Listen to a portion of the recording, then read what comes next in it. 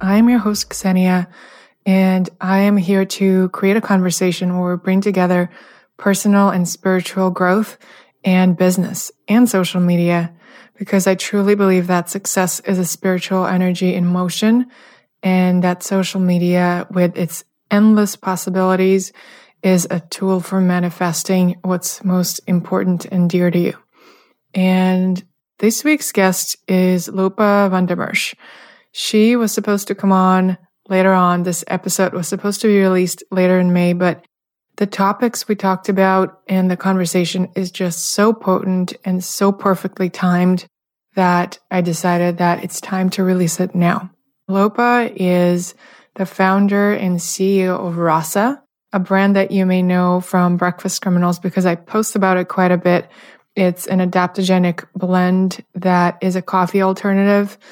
And what it does is makes adaptogens accessible through holistically balanced tonic coffee alternatives while bringing much needed humor and realness to wellness. Lopa grew a startup from launch to break even in 8 months while parenting 2 tiny humans, 3 and 1. And she credits being able to do it all to a steady diet of adaptogens, integrity, and playfulness. Lopa's past is a wild ride that includes dropping out of college to caretake a wildlife refuge in Costa Rica, a short stint as a British dancing lady, cremating dead bodies, being a biochar queen who worked with Richard Branson's Carbon War Room and spoke at TEDx. She joined 2 cults, which offered real spiritual value and real trauma at the same time, traveled the world, and finally started Rasa. We cover all of that in the episode. Her journey is truly unique and inspiring, and Lopa's love for business and adaptogens is only matched by her passion for tea ceremony, which you may have seen on her personal Instagram account. In the episode, she shares how Rasa grew from an idea to an uber successful, fast-growing business, and what role social media played in its success and still plays every single day. Lopa actually was one of the people who took my original conscious social media offering, and I am so grateful for that because it's truly my life's purpose to empower you to see that, yes, there is a way to approach social media consciously, and yes, it can be a tool for creating a bigger community, creating more success, creating bigger impact all at the same time. And Lopa is such a representation of this new paradigm of aligning your spiritual values with your business and operating from integrity on every single level and only saying yes when something is 100%. To me, that is true leadership, and leading by example through that and surrounding yourself with people who are going to keep you accountable. Lopa shares all of that, and we also dive into how she combines strategic business mindset with complete divine surrender, and how plants really chose her. By plants, I mean the adaptogens in her blend. She also shares how she went from being on a meditation cushion and dedicated to spiritual practice for many years to becoming a businesswoman. One of my favorite ideas from this episode is that your personal energy leaves a footprint on anything that you do in the world, whether that's online products or coaching or tangible product. There's something to be said about it because it's subtle, but those who are tuned in feel it. And that's one of the reasons why Lopa believes her business is so successful, because she took the time to develop herself, to find her core values and connect to her spirit on a deep level. And now all of that is rooting her business and how she operates on a daily basis. If this episode resonates with you, send it to a friend, share it with someone who might be moved by it as well, and leave a rating and a review on your podcast app on iTunes. Leaving a review truly does make a difference. And as I'm growing this baby, this podcast, for me, it truly is an honor and a pleasure to be this channel. And so far, it's not monetized. So we are just building the momentum. We are spreading the word. So you leaving a review and sharing it with a friend or two truly makes a difference. enjoy this episode and share your takeaways with me. Tag me on Instagram, take a screenshot, and tag Lopa as well. She's at Lopa Loves You. Thank you for tuning in.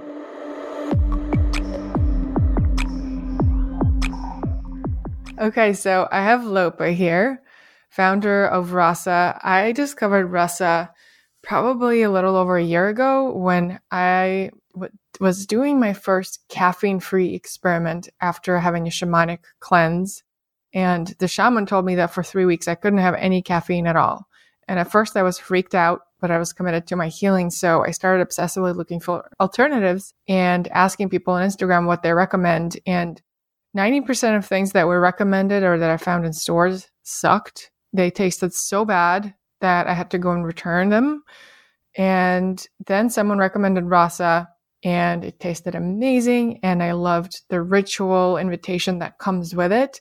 And from there on, Lopa, you and I, we just got on the phone at some point and became Instagram friends. And since then, you have just been a big part of my life, whether you know it or not, because we have one form or another of Rasa pretty much every day. This morning, we had the dirty Rasa. And I'm so stoked to have you on to talk about the evolution of how all of that started for you and how the business has just grown so much since I've discovered it.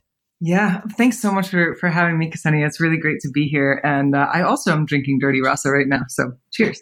What are you drinking it with? I am trying out all the different creamers because I'm going to Expo this weekend and want to just, be able to share it with the right creamer. So I've got Milkademia unsweetened vanilla right now. And you blended it? I just put it straight in. I was moving a little quick, so I didn't do my fancy elixir thing this morning.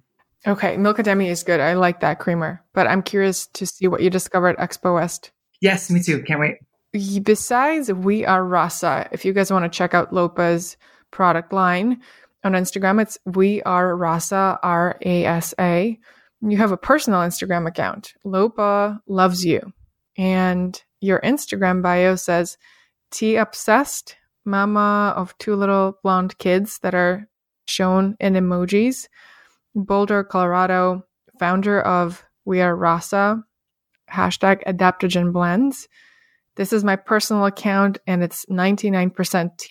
Okay, so can you tell me what it is that you actually do? With tea or in general? With everything. What's the 1% outside of the tea? And then tell me everything about why 99% is tea. Gotcha. Yes. So, really, it's my Instagram account is 99% tea. Not my life, although I practice Cha Dao.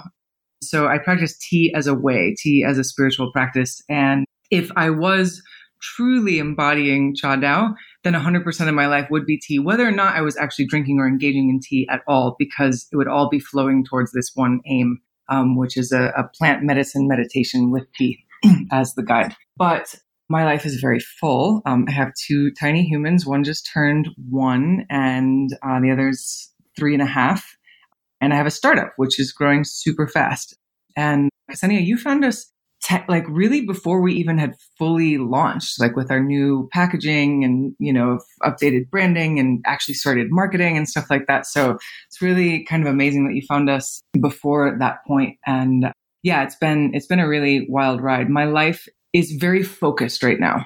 I'm aware that it's a season in my life. I have 2 tiny humans and a startup. That's a pretty unique. That's like 3 startups. Dynamic. It's like 3 startups. It's basically like 3 startups or three small children or something. You could look at it either way. So it's very full, and I am just aware. I've done a lot of spiritual practice and meditation practice and retreats, and spent tons of time with my butt in a cushion. And this is just not that time of life for me right now. And for me, it's I feel extremely grateful when I am able to sit down and do a tea ceremony and get my practice in that way. But life is pretty focused on kids and business. And there's not a lot that happens outside of that, except for tea when it does. And when it does, I Instagram it because tea is one of the most beautiful things to me. social life included is pretty limited, and it's sort of cool. Can you come to my house between the hours of 5 and 7? And then I'm going to put the kids to bed. And if you want, you can hang out for an hour and just chill in my house. If you don't mind cleaning up, you're totally welcome to. And then we can hang out for like a couple hours afterwards. And then I'm going to probably work a little bit and go to sleep. So yeah, it's very full, and I'm just aware that it's a season. Like, there are seasons in life, and this one happens to be bursting at the seams for me, and it won't go forever. And if I can keep that in mind, then it gives me more stamina and energy sustainability. And the adaptogens, of course, help a lot with that as well. Right. Help you be less of a jerk. That's a direct quote from Weird Rasa Instagram bio. I'm not making it up. Yep. We haven't trademarked that yet, but That's good. I like that approach to it as a season in life, because I go through phases where I'm so focused on business that my spiritual practice goes into somewhere backstage. And usually I realize that when I lose connection of why I do what I do and lose that connection with my purpose and with something way bigger than me. And I just find myself being like, wait, what am I doing and why am I doing it? And I kind of have to hit a reset button and get back to all my practices in a deeper way. And I like the idea of, instead of seeing it as something that I did wrong, just, oh, this is just a season of my life and we all move through them. So thank you for that perspective. Yeah. It's been a valuable one for me, because for me, my spiritual practice was the central focus of my life for many years. And during that time, I also was, building a career and, doing things in the world. And I would notice that I would judge myself subtly or very overtly sometimes when I would get more focused on that and be like, oh, I have to, I'm forgetting or whatever. And now I feel like I'm holding a bit of a bigger frame and really just having faith in that wellspring that is within me that always seeks the divine, at its right time. And that divine is always with me, whether I'm in business or whether I'm not. There's really to not see the separation between them. And I think there's understandable reasons why we think that there's separation between spirit and the material. And I think it's also a bit of a red herring, and something that I really feel like you, Ksenia, as the queen of conscious social media, you're, I think, doing a really good job of that, to see and bring the divine into this medium that we can also be used in ways that divorce us from that. But even when we're divorced, even when we're separated, it's still there, and it's always there with open arms for us to come back to. So for me, really trusting that and having that faith that it's always there and I'm always with it. And it's just a matter of taking that breath and remembering. My tea teacher says, remember to remember. Give yourself moments to remember to remember. That gives me more ease in the times where I feel distant from it. So tea as a spiritual way. How did you get into that, and what exactly does that mean for you? There's a long version and a short version. Which one would you like? Well, let's start with the long one and see where it goes. Cool. Great. So I talked about, spirituality being a central focus of my life for a long time. Before tea, I studied in 2 tantric traditions. When I say tantric, I don't mean neo-tantra, which is with a really heavy emphasis on sex. This is sex is like a piece of the puzzle, but it's a very big puzzle with many pieces. So, it was a lot of meditation, yoga, kundalini, mantra, kriya, puja, Ayurveda, many different aspects of Indian culture, and then particularly with a tantric lens. So that's, at its fundamentals, it's non-dual. So there is no separation between the divine and the material, for example, between the human and divine. And before you go further, how did you get into all of that? That is one of those kind of time-tested questions. There's a long story that goes into that as well. It involves some mushrooms. Definitely want to hear about the mushrooms. Okay. Sure, let's just go right there. When I first heard the word enlightenment, I was like, yes, that's what I want. I know that is my path, my destiny. And I was maybe 19. I was doing Ashtanga yoga with a very popular teacher. And I really wanted to have some kind of relationship with him that was like that he wasn't available for. Like I wanted him to like call me on my shit. I wanted him to, like know me really intimately as a person and, like help me to grow and that sort of thing. But he was, really phenomenal yoga teacher and not looking for that kind of, well, ultimately what I was looking for was like a guru disciple relationship. And after doing an intensive training with him, I decided that I was going to go eat mushrooms and get enlightened in the mountains. I wasn't going to leave. I was going to take a ton of mushrooms and I was just going to like dive into the Central Channel and get enlightened that night. That was just going to do it all in. It was. And by mushrooms, you mean psilocybin, right? I mean psilocybin, yes. So it was like the Buddha, but psychedelic. that kind of commitment. Lo and behold, I very quickly thought I was dying. I was 100% sure I was dying. And do you know how much you took? It was about a quarter. Oh, that's nothing. A quarter of an ounce. Yeah. So that's like 5 grams? I guess so. Yeah. It's been. Which is the hero dose. Oh, is that the hero dose? Okay. Yep. Yeah. They were also very, very potent. So I found out later. This guy was like, oh yeah, no, watch out with those. I was like, yeah, dude, I sent myself to the hospital. Thanks. So I did think that I was dying. I was up in the mountains, couldn't drive, called on the emergency phone. It was I imagine on the dispatcher side, that was a pretty funny conversation. Because she was like, so are you vomiting? Like, can you breathe? And I was like, she's like, what are your symptoms? And I was like, every time I exhale, I am melting into the ground. And so that led me to an expensive night in the hospital. And I ended up being, of course, totally fine. It was more of a ego death experience, but it felt very physical. I have also had experimented with other entheogens and had them in sacred contexts and ceremonies and all of that. And have found that that's a pretty common experience for me and that it may just not be a necessary medicine for me at that time. Like I'm the one who's always dying in those things. So it's like, okay, like you do that a couple of times and like you learn things. And then after like number 8, you're like, that might be enough. But so I had a hospital bill to pay off. I decided, because I was just curious what it would be like to strip and to make some money to pay that off. So I started stripping. Wait, what? And where were you at the time? I was living in Boulder. Although it was in this process that I also transitioned to California. So I went to Burning Man. After that, went to San Francisco. I had fallen in love with it the year before. And while I was there, through a series of things, well, here's what happened was I had an astrology reading with someone who said that on September 22nd of that year, I was going to meet a teacher. And if I didn't go with that teacher, that there was going to be just tremendous trouble in my life. I've never since gotten such a specific instruction. And, I was like, I have no idea what this is going to be, what it means, whatever, but we'll see. And of course, as September 22nd is nearing closer, I'm getting more and more like interested and excited and anxious and like, what does it mean? And where am I going to find them? And for some reason, I had meant to be in San Francisco for like 3 days, but I ended up staying for several weeks because I couldn't figure out why. I just kept on not being able to leave. And September 22nd rolls around and I'm just like, that there's a children's book, Are You My Mother?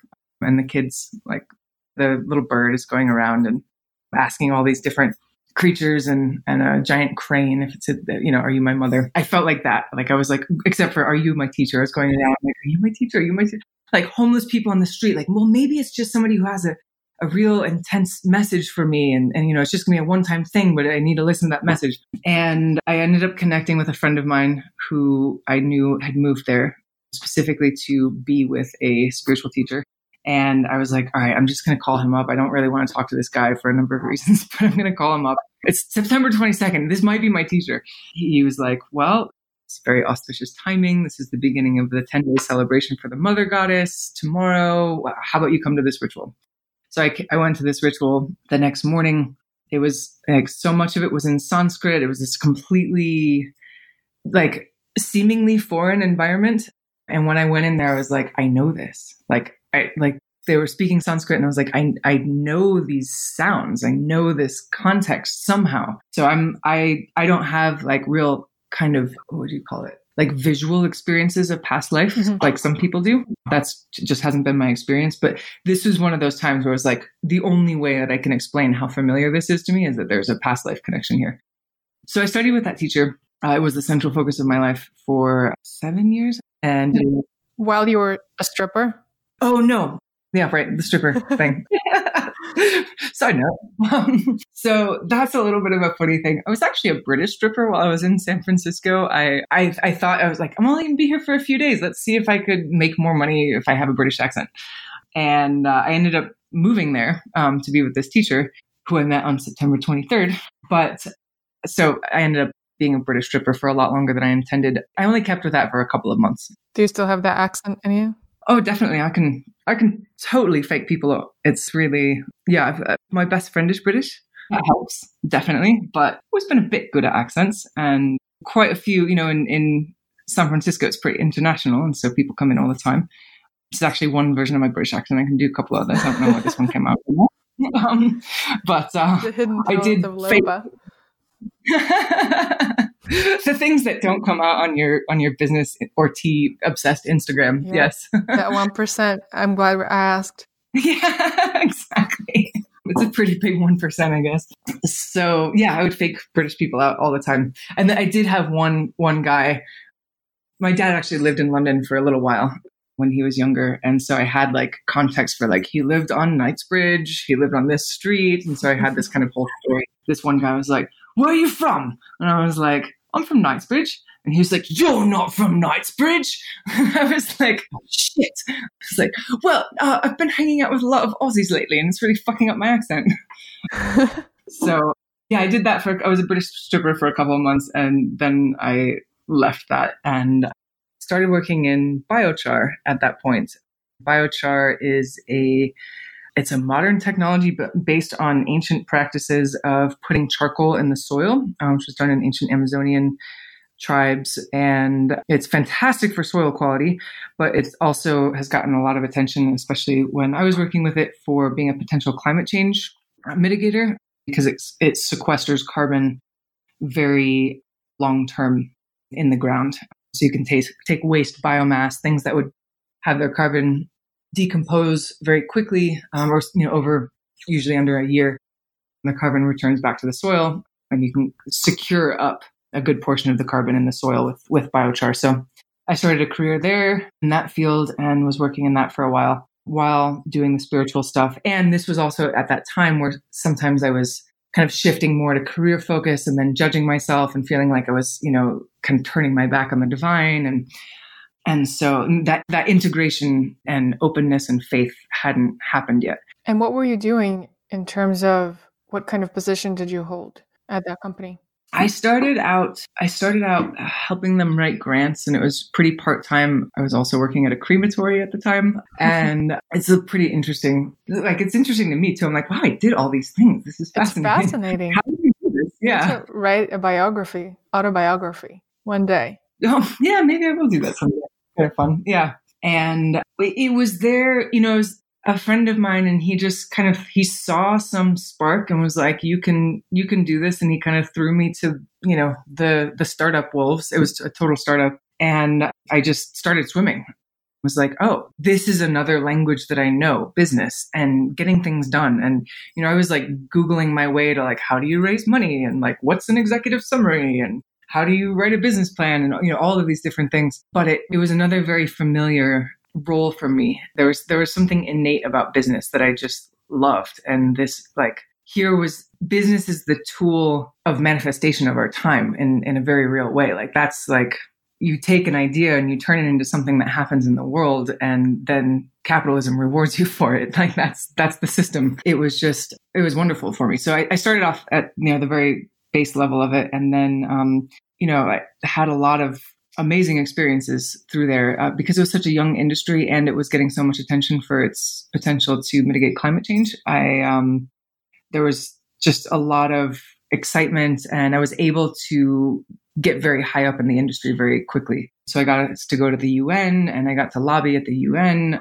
I got to speak at TEDx. I got to work for Richard Branson's Carbon War Room, which was kind of his climate change think tank, and run their biochar operation. Wait, what? So did you meet Richard Branson with that? I did, super briefly, but I did. Wow. I'm so glad we're talking about that 1%. Continue. He's one of the biggest inspirations of mine, and I have his books everywhere, and it's always his mindset and his approach of playfulness is really I my love it. biggest inspiration in how I do business. Yes, playfulness. I love it. Yes, it was awesome to be in it was a very serious context, like we're trying to save the world, of course, and all of that. And yet it was totally his baby. And so it was interesting to be in the context of like all that I know about all of the brands that he's created and just the boldness. And it still had that boldness and everything, but also that playful context kind of underneath the seriousness of like really needing to get some important shit done. So I met him at some gala thing that we threw for the Carbon War Room. So I ended that position. I became a new co-founder in a new iteration of the business, the startup that I worked for. I ended up being executive vice president, which honestly was a bit of an inflated title. But on the other hand, I was the right hand person on the business side of the entire business. So it was, and I like lived, breathed, ate, slept, bled biochar for some 4+ years. That was like, there was no like the idea of work-life balance. I was just like, I woke up, I biochart, and then I biochart, and then I biochart some more. And people called me the biochar queen. And I joked that I was midwifing the industry. And in a way, I definitely was. How old were you at that point? I started, I guess that was like 26 to 30. And did you skip going to school? I dropped out of school in my second year, actually more of the 1%, to caretake a wildlife refuge in Costa Rica. And what kind of animals did you look after, if any? I didn't look after any more. I was trying to protect myself because it's like such a wild place. And we were in the middle of the jungle. Like it was a 2-hour boat ride to the nearest 100-person town, like tiny, tiny town. And like you had to like take a tiny boat into the ocean, like to get there. The one time I actually made a phone call, we had to walk. It was a 5-hour round trip. And we had to ford a river, like with our backpacks over our head. And that river was known to have crocodiles. So it was like super intense. So you really didn't want to be around people, did you? I really enjoyed the isolation and the nature. I was there with my boyfriend at the time, and it was definitely a life-changing experience. And one of those like kind of top 5, like, just like I lived in a hut in the jungle. Like I was woken up by howler monkeys every morning. There were deadly things everywhere. Like that was one of the things, like you go to this really biologically intense place like that, and there are so many things that can kill you. And you get more aware and you get more humble and just sort of like, wow, I'm just a creature in this context of nature. And, I happen to be at the top of the food chain, but here it's a little bit like, it's not quite the same, like you're like up against your mortality a lot more. Sounds like you learned some things in the jungle that you can't learn in school. Yes, I definitely did. I intended to go back to school, but it just didn't end up happening. And I feel like my education largely happened in biochar and just kind of teaching myself. So I did go to school for a couple of years, and I remain a college dropout. Was that ever an issue? The ways that it is an issue. I mean, it was an issue for my parents, of course. I think that they're over it now that they're like, oh, okay, she can hold her own. But where the one place that I see for myself and my own self-development and what higher level education brings is like more than what you learn, it's how you learn and how you like a certain development of critical thinking capacities that is harder to get in the real world, and especially today's real world, I think. Like, I think 10 years ago, maybe I survived a little bit better because we just weren't there. I guess it was like 15 years ago, geez. Because, the world wasn't so fast. There wasn't so many distractions. I mean, it was still very fast, but, social media wasn't a thing yet. Mm-hmm. There's a great article some years ago, I think in The Atlantic maybe, called "Is Google Making Us Stupid?"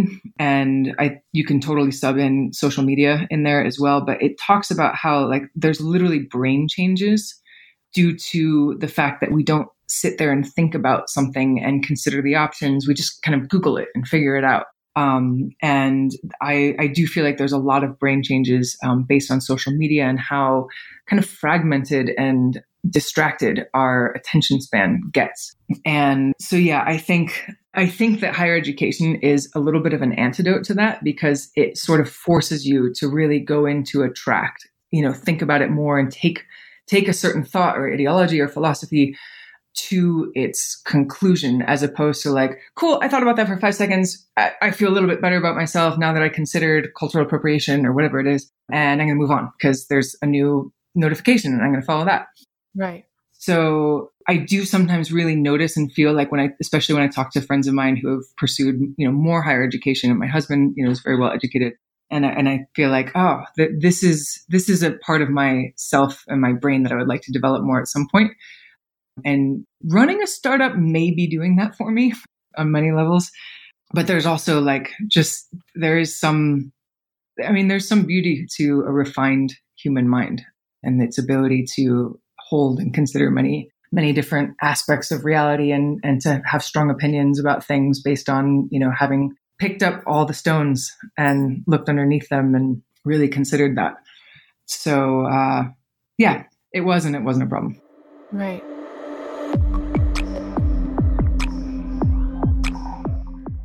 How amazing is Lopa? I'm so grateful to have this conversation on the podcast. And I recorded right after having a cup of rasa. This morning I made dirty rasa. So it's their adaptogenic organic blend that comes with fair trade coffee. I brewed it in my French press and then blended with some MCT oil, with some Vital Proteins, collagen creamer. And sometimes I also add some extra cinnamon and a cayenne for a kick. And it ends up being so frothy, so delicious, and it keeps me sustained for hours.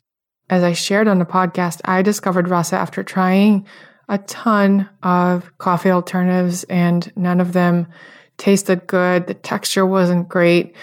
And with rasa, I just know that it's 100% sustainable. It's thoughtfully sourced.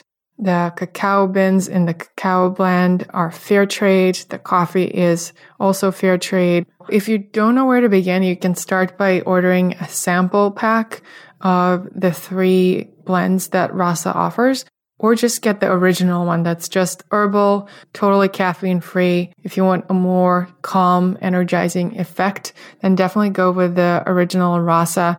And it really combines the best of Chinese herbalism, of Western herbalism, and Ayurvedic traditions. There's no additives, there's no fillers, there's nothing that you can't pronounce, except for if you can't pronounce things like ashwagandha. Some of my favorite ingredients in the blend are ashwagandha. That's amazing for managing stress level. I always add that to my morning beverages. Chaga. I'm a huge fan of mushrooms. If you're not yet a fan of mushrooms, definitely listen to a previous episode that I did with Jason Scott, who's a mycologist who explains all about the healing power of mushrooms. So it's a pretty impressive list of ingredients that is clean. Everything is sustainable, organic, and comes in compostable packaging. So it's a full-on win-win, and everyone who has discovered the blend through me on Instagram always ends up tagging me and saying thank you and subscribing. So go to wearerasa.com and use code WokenWire to get 20% off your order, or just head over to wokenwire.com, find the episode, go to the show notes, and it's linked right there. Get ready to upgrade your morning ritual and tag me on Instagram. I would love to see what kind of recipes you whip up with your rasa. Now back to the incredible conversation with Lopa.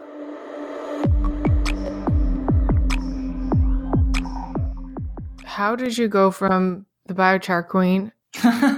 So it involved a couple of cults, actually. So the first spiritual teacher that I studied it with, it definitely turned out to be a cult, one that I actually got a tremendous amount of value out of. And the guy was also highly power abusive, probably narcissistic. And I ended up leaving that only to go straight into another cult, which is actually a very common thing. People often do 2 cults. I didn't realize that the first one was a cult until after I had left the second. The second one was much more traumatic for me. My husband and I joined it together before we got married. We got married while we were in the cult, actually.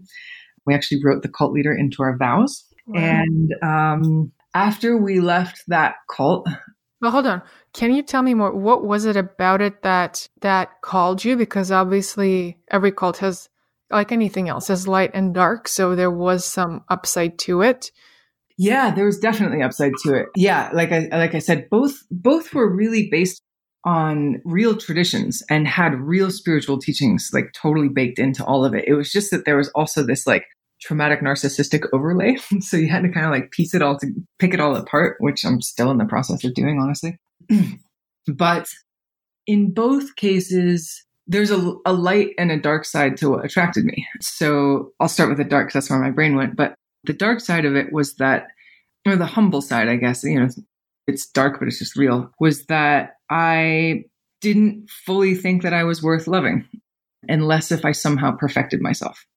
And I saw enlightenment as a path to that perfection so that, I could ultimately receive the love from God that I couldn't give myself.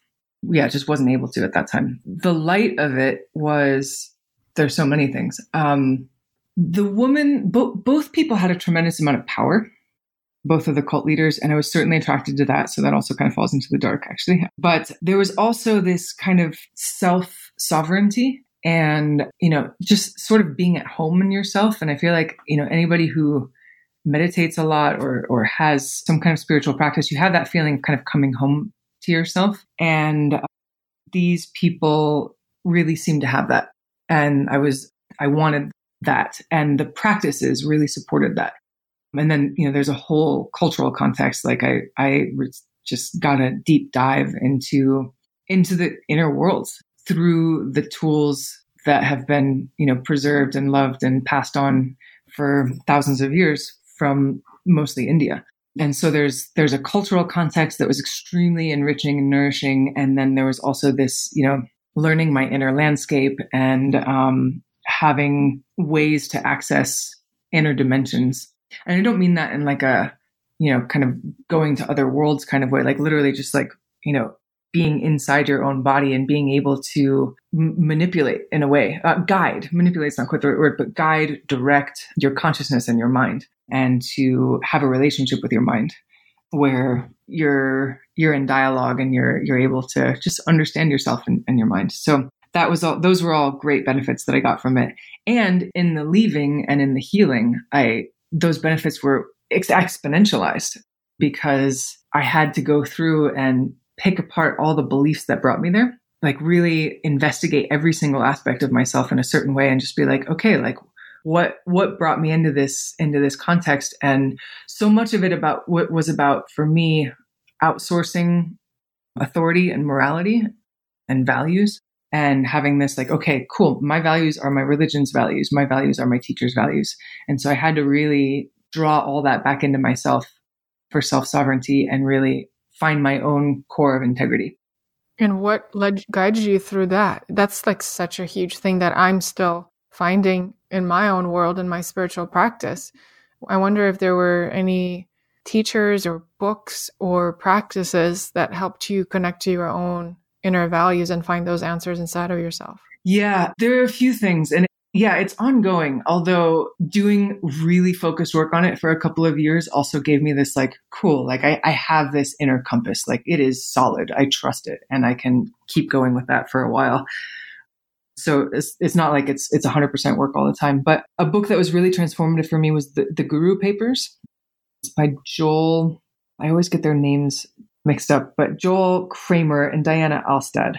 Mm-hmm. And yeah, that's a book that really had me sort of questioning some of the fundamentals of my relationship to spirituality. It is a very challenging book to read in many ways, especially if you're spiritually inclined. Like you have to be willing to let the book like get into your beliefs. Like if you just read it as sort of like an academic thing, like it's not really going to change you. But if you read it as like, cool, I'm going to read that chapter and I'm going to think, or I'm going to, read that paragraph and I'm going to think about that and how that relates to my life and what I'm doing that, is like that and is not like that. It really changed my mind, my actual, not just like, change of heart, but like it literally changed the way that my brain relates to the world. I'm definitely going to be checking that out. And I'm going to link that in the show notes if you guys want to check it out as well. Awesome. Yeah, I have like a shelf full of them because I just hand them out to people. So that was a really powerful book. Therapy was a really big, important piece for me. I worked with a Hakomi therapist for a while in some of that healing process. And what is Hakomi therapy? I feel like I've heard about it, but I'm not sure what it is exactly. You know what? I don't even know that I know what it is exactly. I just know that she was practicing it and I was having these really powerful healing experiences. And then I was like, oh, I should look this up more. And then I was like, maybe the mystery is actually like a good idea. Let's just, so, sometimes it is. So yeah, there are ways in which therapy, I grew and healed and evolved more in 2 years of doing therapy twice a week than I did in 10 years of meditating several hours a day. Really? I usually hear the other way around. Yeah. Yeah. And that might be my own personal needs and my own personal dynamics. And there are also certainly ways that all that meditation like made that possible in a certain way, like that understanding of my mind, that ability to go inward and kind of like pick out pieces from my history and my belief system and all of that. Like I was primed from the meditation. So that might also be a big part of it. And it might also be that I had some really great therapists. Boulder is like overflowing with good therapists. And I somehow found a couple of really, really incredible ones. So therapy, and then really challenging my own beliefs, like as a practice. So basically almost any time that I felt like I was certain about something, I'd look at the opposite and just like kind of spend some real time being like, okay, how could this be true? How could somebody have so much faith in this, that this is the central tenet of their life, even though it's the opposite of mine in some way? And that was like on political beliefs and, environmental beliefs and, a lot of different things. I went for it. I like just challenged myself. I left no stone unturned, or I probably did. I just don't know which ones they are yet. And that was a really powerful process because in exploring the opposite, I was able to really find where my own self wanted to sit on the spectrum, like where my own natural values kind of were in that kind of outward exercise. And some of that, a lot of that happened through social media, like going to like Trump supporter pages and like reading who they were and why they felt that. And, just really trying to understand that mentality and then being like, oh, okay. So yeah. Interesting. Finding your values through social media. Yeah. Yeah. I've not heard that before. You know what I always say, that social media is just a tool and it's all about how we use it. And I can totally see how what you were saying, how it's reducing our attention span and not giving us the space to think things through on a deeper level. Mm-hmm. But at the same time, it's all about how we choose to use it. And in this case, you chose to use it to dig deeper. Yeah. Yeah, exactly. It is all about the tool. Like social media on its own, I feel it capitalizes on some of the weaknesses of the human mind. But if you use it consciously, you can totally go right past that and use it to strengthen your mind. And this was one of the ways that I did that mostly through Facebook at the time, because I wasn't really on Instagram yet. But so that was a process. And in the middle of that process, somewhere in there, I had a baby. And after I had the baby, I was, he was 4 months old. I was exhausted. It was the time in most moms' lives where they'll get addicted to coffee if they weren't already. And I was looking for something like that. But I knew from my experience with Ayurveda that coffee wasn't actually going to solve the problem. And so I started looking at all the coffee alternatives and was just like, as you noted at the beginning of the show, like a lot of these suck and we can do better. And I had an affinity for herbs.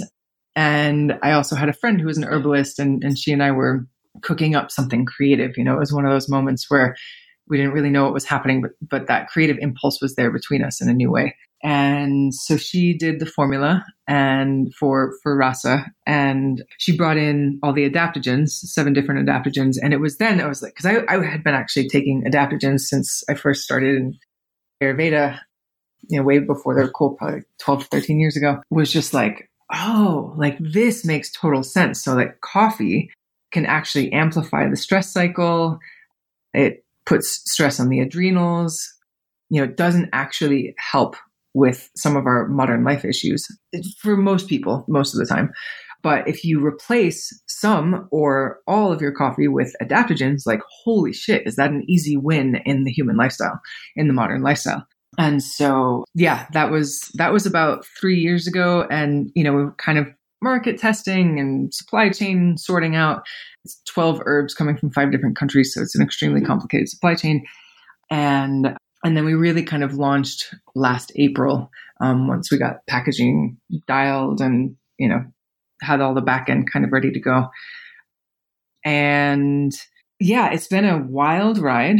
And all of that work that I did in terms of finding my values and integrity and really coming home to myself and not an outsourced authority have really served me in business. And I think, like it's hard to say what has contributed to so much growth.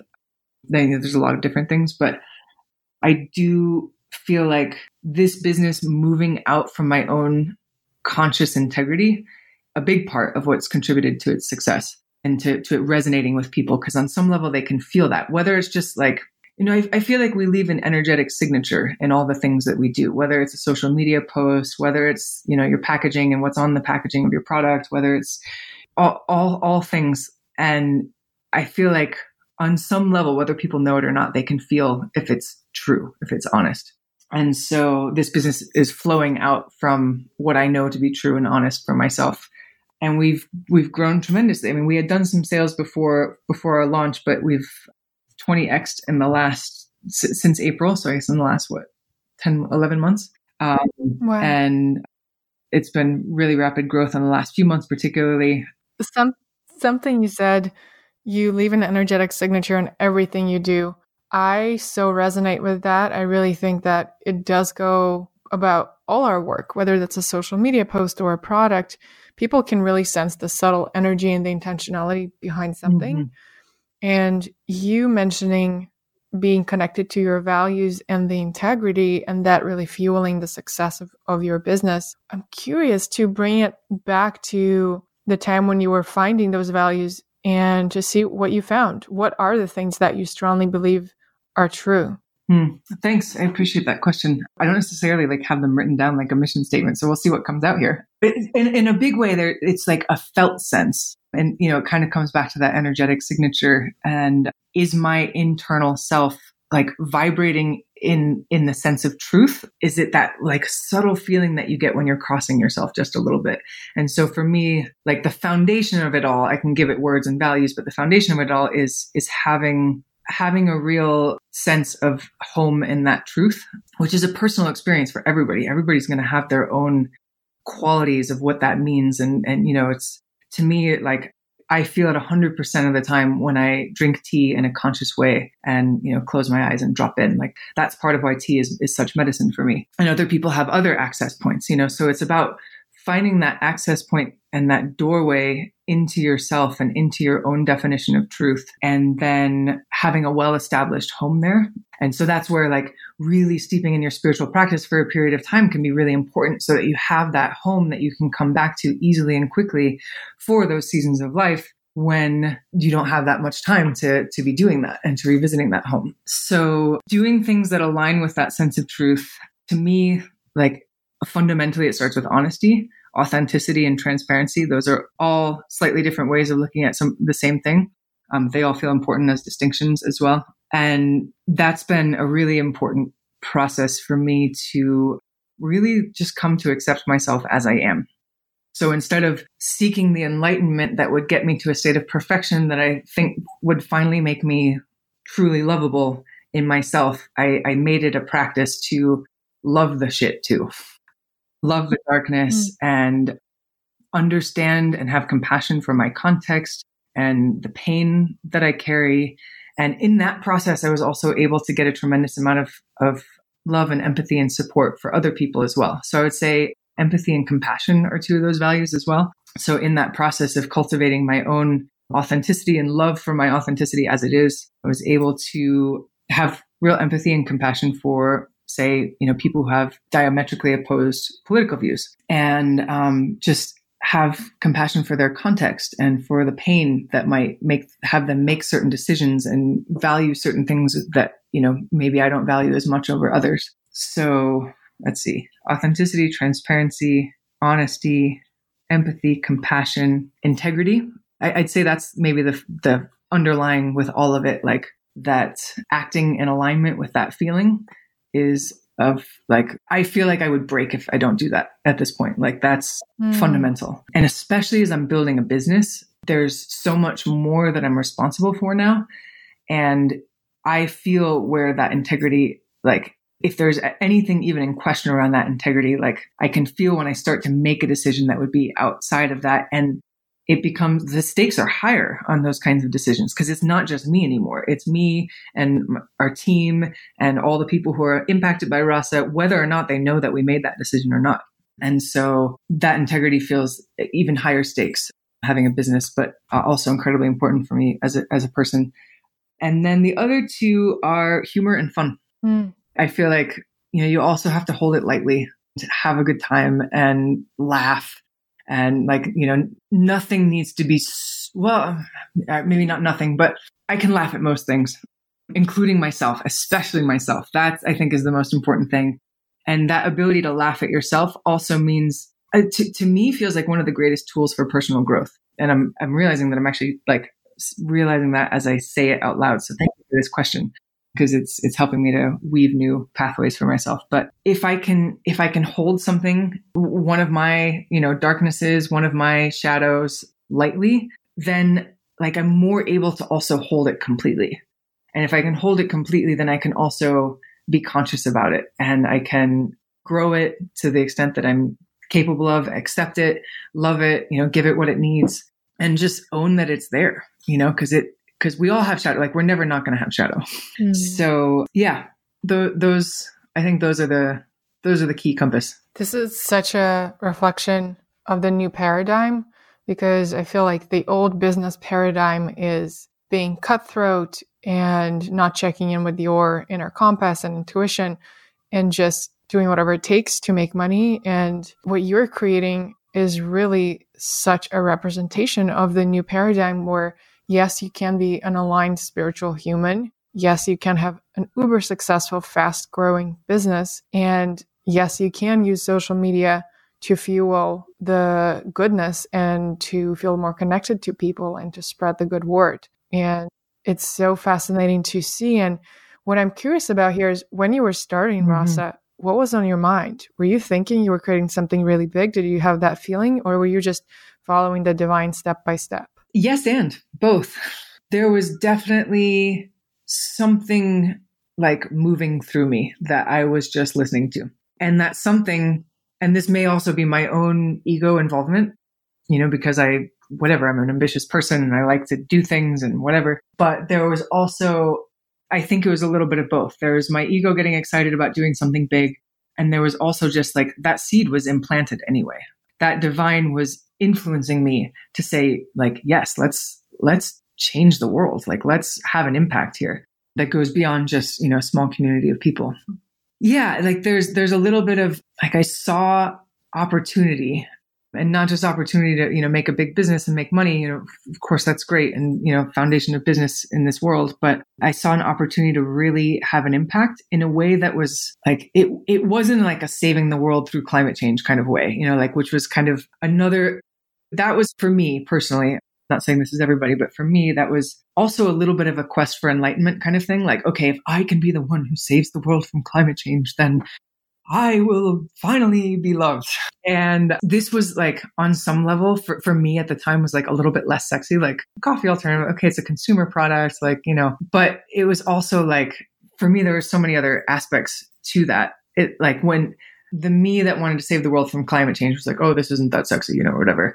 But then the me that was like watching this happen kind of through me was just really seeing like, wow, these plants on some level are using me to get into the world. And if I can just be open to that and have integrity with myself and them, and by them, like it's also like integrity with my relationship with nature, integrity with how I care for her, and being an open channel for that, then like, amen, like use me. We covered that, but the follow-up on that is, what about the nitty-gritty of business? Were you taking that from your previous years of what you were doing in San Francisco, or is it more intuitive? What's in your experience, the balance between the strategic and the business-minded and the more of just the divine surrender? Yeah, that's a great question. I think I've gotten to a point where I fundamentally don't see them as different.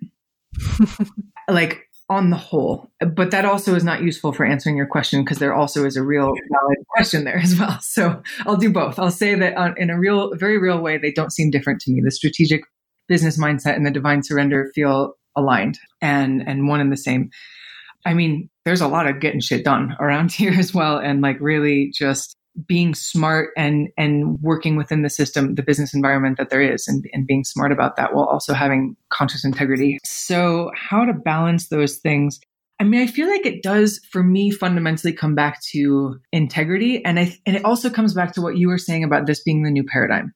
I think that like people like you and I and the people listening to your podcast right now, like we're all part of this new paradigm. And this paradigm is saying yes to people who are making business decisions with that level of spiritual integrity, whether or not that's front and center in the business or not, like whether or not that's a key part of the marketing or not.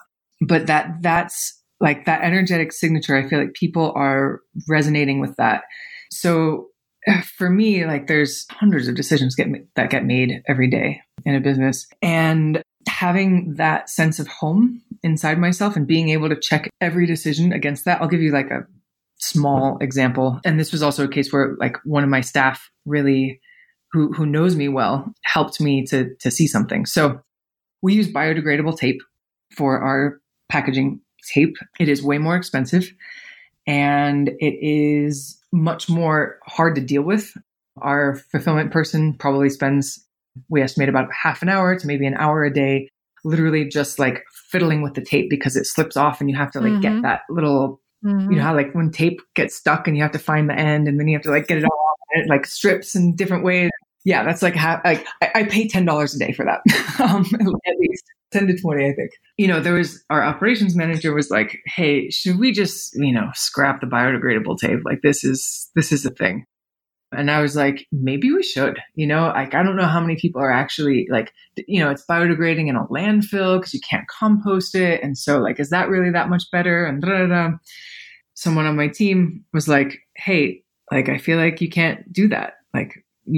That's one of those little decisions that, like Rasa's thing and your thing as the CEO of Rasa is that you always do the very best that is possible when it comes to the environment. And if you start now, like making that one little decision, it's a slippery slope. And so what that points me to, and especially as Rasa grows more, like we get to have, a little, even the tiniest bit more influence on that, is to complain to the tape company and say like, hey, this tape needs to be better. Hey, like we're buying, I don't know how many freaking rolls of tape, but it's a lot. Like we go through, I don't know, a couple rolls a week at least. And, that's going to be growing as well. Like us as a business owner speaking for the industry, we want a better tape.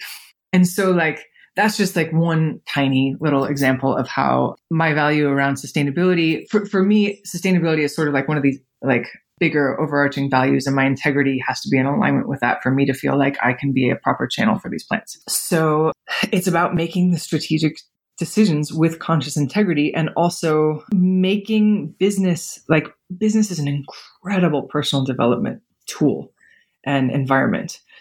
It's an amazing path to growth. And my husband, who helps me a lot with Rasa, he has his own job, but he's still very engaged with Rasa. He and I have both just been like wowed at how much of our own personal stuff comes up and how it comes up bigger. It's like in an intimate relationship, where like you'll get into true intimacy with your partner, after that, like maybe 3 or 6 month period, and you start to access some of your darkness together and all of that kind of stuff. And you see things that you didn't even really notice before in yourself and in them. Business brings that out in a whole new way, in my experience. And so if you can see how you make decisions, how you're seeing clearly, how you're navigating those hundreds of decisions that happen a day as part of your personal growth, as part of your spiritual development, even if it's about like, what KPIs are we tracking? And, like, how do we get better metrics? And, all of that stuff is still the divine manifest now in numbers and details and dollars and all of that. So that's some of how I relate to it. I don't know if that's business as a path to growth. Definitely what you were looking for in an answer. This resonates so much. And I think everyone listening is drawn to the podcast exactly because of that, because there's this yearning to be growing as a human and as a spirit while you do business.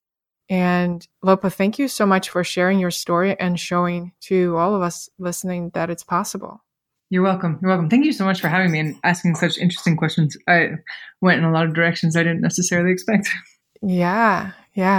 So before we wrap up, I have two more questions. One is, what role has social media played in your business and its growth? I would say it's been instrumental, like foundational level. We're beyond the point where a business can really exist without having, I think, a successful business without having a thriving social media presence and community. We get discovered all the time from people that just find us through social media. And, like for me, it was such a kind of fangirl moment when you found us, when we were so tiny and we're like, oh my God, Breakfast Criminals likes us. And like, I think people don't realize that like one little connection like that, like someone said you should try Rasa, over a year ago. We're this tiny little like beta level company. And then, you introduced me to Katie Hess from the Flower Lounge, and we do a podcast in a partnership with her. And so many people find Rasa through you sharing it on your stories. And I've made other connections that I can't think of off the top of my head too, but where I'm just like, wow, like this was all from one little tag, like a year and a half ago. And then here we are right now. And so I think there's an amazing way that social media can amplify our experience of interconnectivity and the divine through that. Like, again, it's like the butterfly flaps its wings on Instagram. So yeah, Instagram specifically has been fundamental for us. Facebook a little bit less so. I feel like there's a way in which that interconnectivity is a little bit more alive on Instagram. And it's also a great way for me to get a pulse on our business. So, what people are saying about us, what they're sharing in their stories, what type of content is resonating. There's a way in which I can sort of look underneath all those numbers and those details. So this is another like strategic versus kind of spiritual perspective. Like there's KPIs and there's, like ways you can analyze all of that from the business perspective 100%. And we will be doing more of that. But it's also like sort of feeling that underlying pulse of like, okay, like, here I am responsible for this entity. This entity is coming from me. This entity is Rasa. It's out in the world and we are like sharing different aspects of ourselves and then just seeing what resonates and what the rest of consciousness is vibrating with and saying, yes, that's more of that. And so that also absolutely impacts strategic decisions and, how we show up in the world. Yeah. Love social. And it wouldn't exist if you hadn't put the energy and the intention of actually having that presence. Because I remember when I found you, you weren't really that active on Instagram. And so it's been beautiful to watch you blossom because the community becomes alive and active in having that conversation when you create a home for those conversations to be heard. And so by you having that presence, by having your personal stance on integrity and things and being so outspoken about your commitment to your values, it really creates that trust for people to share what's important to them. So bravo to you to creating that home. Thank you. Yeah. And to anybody listening who's wanting to create something on social, I mean, Ksenia is probably the master for how to do that in a conscious way. So definitely just listen to her more than me. But it was a big lesson for me that you just have to keep showing up. Like, because for a long time it was like, we just weren't quite growing and the traction wasn't there and I didn't quite know what it was. It's like they say in marketing, you have to be exposed to something 7 times before it even registers. And now they're saying with social that it might be 12 times or more. And there is just something to like, you just have to kind of keep showing up. Like I've noticed this, like if you have like a weekly event or something, say you like have a weekly potluck or something, it probably takes like several times before people are like, oh yeah, that's happening. Oh yeah, it's every Friday. Oh yeah, I'm going to actually go this week. So it's like, it's the same thing. Like you're showing up with your stuff on Instagram every day. And sometimes it might be to a smaller audience than you wanted or that you think you deserve or whatever. Like just drop all that and just like keep showing up and keep vibrating with what's true for you. And the people who resonate with that will come. It might take longer than you expect, but they will come. So good. Vibrate with what's true for you. I am so enlightened by our conversation. I had no idea about all the things you were going to share. So I'm grateful to be the channel for these kinds of conversations that show people that, yes, it's possible to be a spiritual human, to be a successful human. And before we wrap, is there anything else that you would like to share, Lopa, that I didn't ask you about? Thanks for the question, Ksenia. We do have a code for your listeners. If you use Woke and Wired, you will get 20% off any not already discounted product on our page. So like single bags and the starter packs and all of that. But so we would love for you to visit wearerasa.com and give Rasa a try. See if the energetic signature resonates with you. Love it.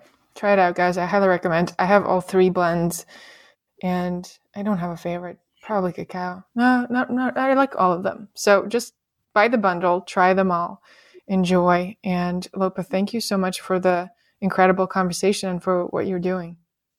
Thank you, Ksenia. I really appreciate it. It's been really nice to connect with you. And thank you for what you're doing in the world too. You've continued to be a beacon of inspiration. You know, even though I do have my own internal compass, but there are certain people that become kind of checkpoints for you in certain ways. Like there's a way in which you're with me a lot more than you might realize as well. And just that, you know, more as social media maven in the way that you've held yourself in such integrity and consciousness in that world.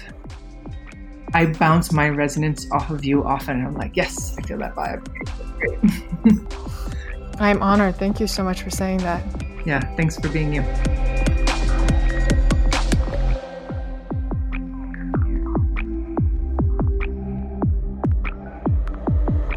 If you're moved by what was shared in this episode and not sure how to take action, start by writing it down. When we notice abundance and clarity in all shapes and forms and honor it, it grows. And if you're called to share the podcast with someone who you know is ready to receive it, follow that. Find all episodes, show notes, and current offerings on XeniaBrief.com. Subscribe to Xenia Brief Podcast on Apple Podcasts, leave a rating and a review, and take one deep breath into the knowing that's already within you.